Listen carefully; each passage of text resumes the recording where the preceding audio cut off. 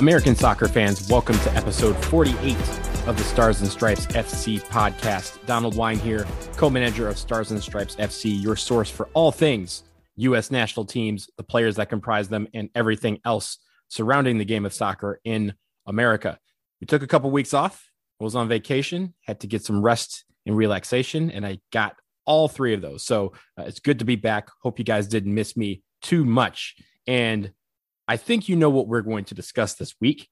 The Olympic draw was yesterday, and we know who the U.S. women's national team will be playing in Japan this summer in their quest for another gold medal. But no question, we are going to begin with the biggest topic of the week, probably of the year, if you think about it in terms of soccer, and that's the Super League, the ill-fated 72-hour Super League that was proposed by 12 teams: Real Madrid, Barcelona, Atletico Madrid, Juventus, Inter Milan, AC Milan, Manchester City, Manchester United, Liverpool, Arsenal, Chelsea, and Tottenham.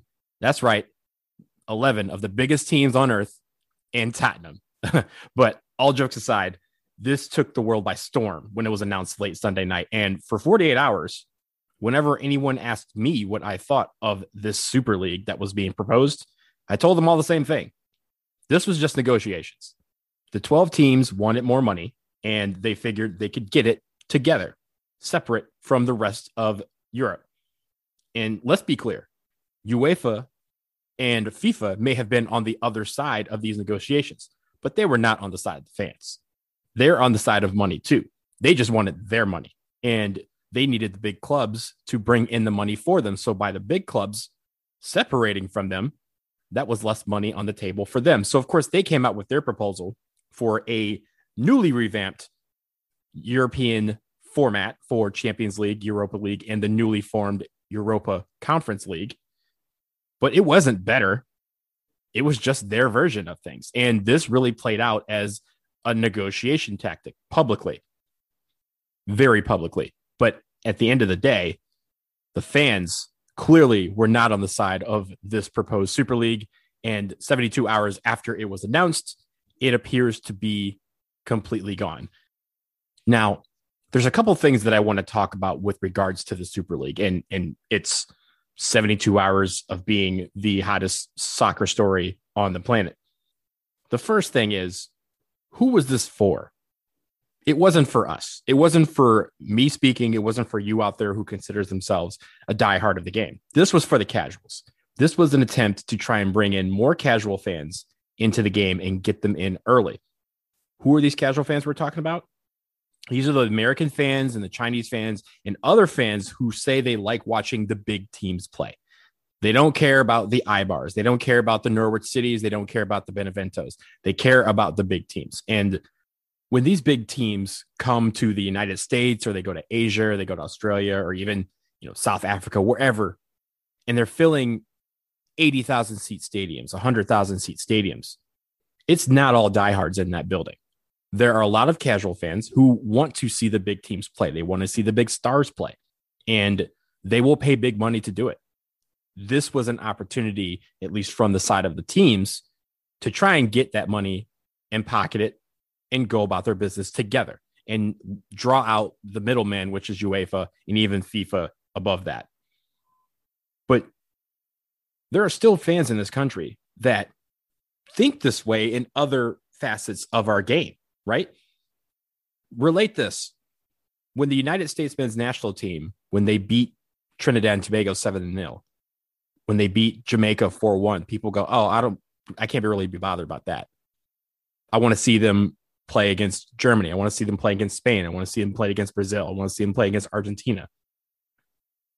There's some people who think we should leave CONCACAF altogether, join CONMEBOL, and test ourselves against the big teams in South America, and not play friendlies against these CONCACAF teams who we have to play when it comes to World Cup qualifying to get to a World Cup. And as we know, that is not guaranteed. It's sort of the same mentality, if you think about it, because that's what the Super League was trying to create. They thought that a lot of fans just wanted to see the big teams play each other and could not be bothered with the Real Madrids and the Barças playing the Ibars and Alaveses of the world, that they just wanted to play together, and that we want to see it, and we would pay big money to do it, and that TV would pay big dollars to show it. And they were probably right in some way, but the idea that UEFA was on the side of the fans, come on, that they have never been on the side of the fans. They have been on the side of money. And that's what this was all about. That's why I think this was all negotiation, acted out publicly. Super League bit off more than they could chew. UEFA called their bluff. They blinked. Game over. No more Super League. So there's that part. Then there's the fact that I think a lot of people have been missing is that the Super League would have been bad for the main reason of it would have watered down all of these rivalries that make the game great. El Clasico, the Manchester Derby, the North London Derby, Liverpool Man U, the Madrid Derby, the Milan Derby. That's all you'd see. And as a Real Madrid fan, I don't want to see us play Barcelona 5, 6, 7 times a year. I want those 2 games to mean something. Just like in college football, when Michigan plays Ohio State, they play once. They don't want to play 2 times. They want to have those bragging rights for an entire year. They want to have those bragging rights as long as possible. And with Real Madrid and Barcelona, they don't want to have it for 2 weeks or 3 weeks or a month or whatever it is. They want to have it for as long as they possibly can so that when that next game comes up, they can sit there and say, hey, for the last 8 months, we've been tormenting you about how we beat you last time. That's how that works on both sides of the rivalry. And you could say the same about North London. You could say the same about Manchester. Manchester's blue, Manchester's red. We hear that all the time. Do you want to hear it every 3 weeks? Do you want to have that tagline? It reduces the value of that. So and the thing about it is here in the United States, we've been toying with that in college football for years. The college football playoff is basically the Super League, with the only difference being that they are allowing a couple of the smaller teams from the smaller conferences access to the game, access to the trophy, access to the dollars. But at the end of the day, the college football playoff was created for the big conferences, the Power 5 conferences. It was not created for Tulane or Hawaii. It was created for Alabama, Clemson, Ohio State, Michigan, Texas, those type of teams. And that's what the Super League was looking at as influence, as inspiration to try and draw in those fans that only want to see the big games. There's so many people out there who just want to see the big games. And so I see from their point what they were trying to do. I just don't like it. And I know you guys out there don't either. And I think it was the wrong approach. They bit off more than they can chew. That leads me to Florentino Perez. Florentino Perez is the president of Real Madrid. He specifically was the architect of this. And he has been out in front as the leader of this, good or bad. When things went hairy a couple days ago and everyone started balling out, and everyone started dropping out, he was still on TV talking about this is going to succeed. This is going to work, trying to bring change to the game. This is going to make football better. It's not. And he needs to swallow some pride and humble down and acknowledge that they overplayed their hand a little bit. Discuss changes to the way you do things. That's great. That's what they should constantly be doing, trying to make the game better. If things are wrong, if there's a way to make it better, bring that to the table and discuss it like adults. Instead, he's maintaining. And while many Madrid fans think that's what he should be doing because he's acting on behalf of the club, I think he needs to quit while he's behind. He's trying to secure more money for the club. They're undergoing renovations for the stadium. They've amassed some debt because of that. But at the same time, in this effort to try and secure the money in a way that's kind of a strong arm approach, he's going to fumble every bag of the Bernabeu, every single one. And it's only going to cost Real Madrid down the road. It may cost him personally. So my advice to him would be to remember how Real Madrid became Real Madrid. It wasn't through the Super League. It was through taking the system that was created for them and excelling at it, getting the best players, figuring out a way to get the most revenue, whether that is creating a better experience at the stadium, creating ways for fans to link to the team online and through merchandise and through the selling and buying of big players. So especially in this COVID climate, this was not the right move for him. And really, on both sides, I keep telling people this, there was a lot of huffing and puffing, but no wolves out here were blowing any houses down. All the houses remain the same. And at the end of the day, what do we get? We have a proposal from UEFA, which is trash. And we have a proposal about a Super League, which is equally trash. No one wins here. They need to go back to the drawing board. They need to sit down at a table like adults, and they need to figure this out. And then the final thing that I want to talk about when it comes to the Super League and relating it back to the United States, the implications for men's national team players, the implication for American soccer as a whole. I think people need to keep the same energy when it comes to the Super League. Same with UEFA, same with FIFA. They were rushing to the floor to ban anyone and everyone over just the mere thought of creating a league that did involve them. But when it's racism or gender inequality, they have to take their time to think things through and get their lawyers and do a whole bunch of things that take forever, hoping that the situation kind of solves itself and it gets swept under the rug. But don't mess with the money. Oh no, you mess with the money, we got to come out and we got to say something. We got to kick people out of Champions League. We got to kick people out of our domestic leagues. We got to kick people out of Europe. No one was doing any of that. It was all posturing. It was all negotiations. But at the same time, we need to figure out what it is we're really in this thing for. If we're saying that soccer is for the fans and soccer is for the genuine love of the sport and the game, then money shouldn't be a part of that equation. But it very much is when it comes to how they react to things and even how people here react to things. So when you try to relate it to Major League Soccer or, anything else when it comes to U.S. Soccer Federation, I think that's closed-minded because people want to point at MLS and its closed system, but I'm looking at the American soccer pyramid. And do you know what I see? I see 4, 5, 6 leagues. You know what I don't see? I don't see promotion relegation on any of them.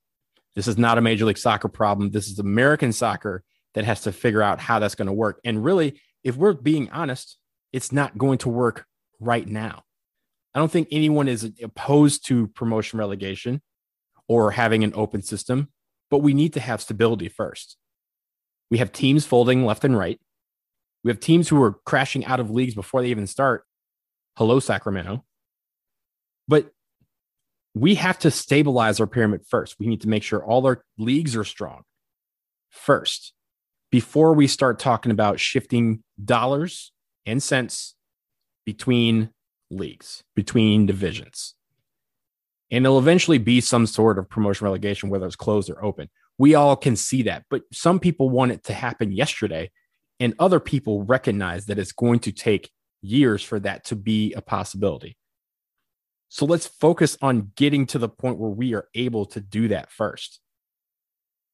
And this is all a part of that. How you reacted to the Super League is not how people are reacting to a college football playoff or the NFL or the NBA. But where do you think Champions League came from? Where do you think the Premier League came from? Where do you think this idea for Super League came from? It came from the idea that American leagues that are closed, single entity, can bring in a lot of money. The Champions League and Premier League obviously go way back to their starts, but they came about in the same way. The EPL came about with teams wanting to break away from the FA and start their own league. They eventually linked it back together. Everyone went to the table. Everyone gets paid. Champions League, same thing. It was basically a Super League. That's what they were trying to create. They wanted to break away from the old European Cup and form their own Super League. Everyone cooled down. Adults got to the table. Everybody gets paid. This is the next step. Super League comes about. Everyone's angry. They say it's the worst thing that could possibly ever happen when, again, other leagues have in competitions have formed this way. They're going to go back to the table and they're going to try to work out a deal. That's what all of this is about. But the final thing I'll say about this is a lot of people have been saying that it was the American owners in the Premier League that have been trying to instill American ideals into the European game. People have to remember that, yes, Arsenal, Manchester United, Liverpool have long wanted their owners to sell. All of their owners are American. But they did not craft this Super League. The architect was Florentino Perez. He is Spanish. And it was supported by Andrea Agnelli of Juventus, who is Italian, and others who are not from America. Manchester City is not owned by an American team. Even some of the teams that were approached by this and reportedly did not join, like PSG and Bayern, they're not owned by Americans either. Americans aren't imposing American ideas into the world's game. They have long been doing this. The world is just doing what the world has been doing for years, looking at American systems and seeing how they work and trying to figure out how to weave it into their own game. In the end, it's all about money. And there is a reason why the Bundesliga, the Premier League, and every other major league in Europe have been traveling to the U.S. regularly over the past 5 to 7 years to meet with top brass from the NFL and the NBA. Those leagues are making tons of cash, and Europe is trying to figure out how to do the same thing. So don't get mad at the Super League itself. It was a terrible idea. Don't just get mad at the 12 teams. We have to be mad at all of it. We have to keep the same energy for all of it because UEFA is not the good guys here, and neither is FIFA. And how it affects America is that we see what happens when you try to overplay your hand. And we need to keep that energy when it comes to other assets of our game. And we should focus on being adults and getting to the table when we need to make the changes needed to make our game great. Okay, that's enough from the Super League. I probably spent longer on it than I was around. I don't know if I went 72 hours, but it was pretty close. We'll save it for the next time some teams want to form another version of the Super League, but we will pause real quick, and then we'll get into the Olympic draw for the women's national team. Be right back.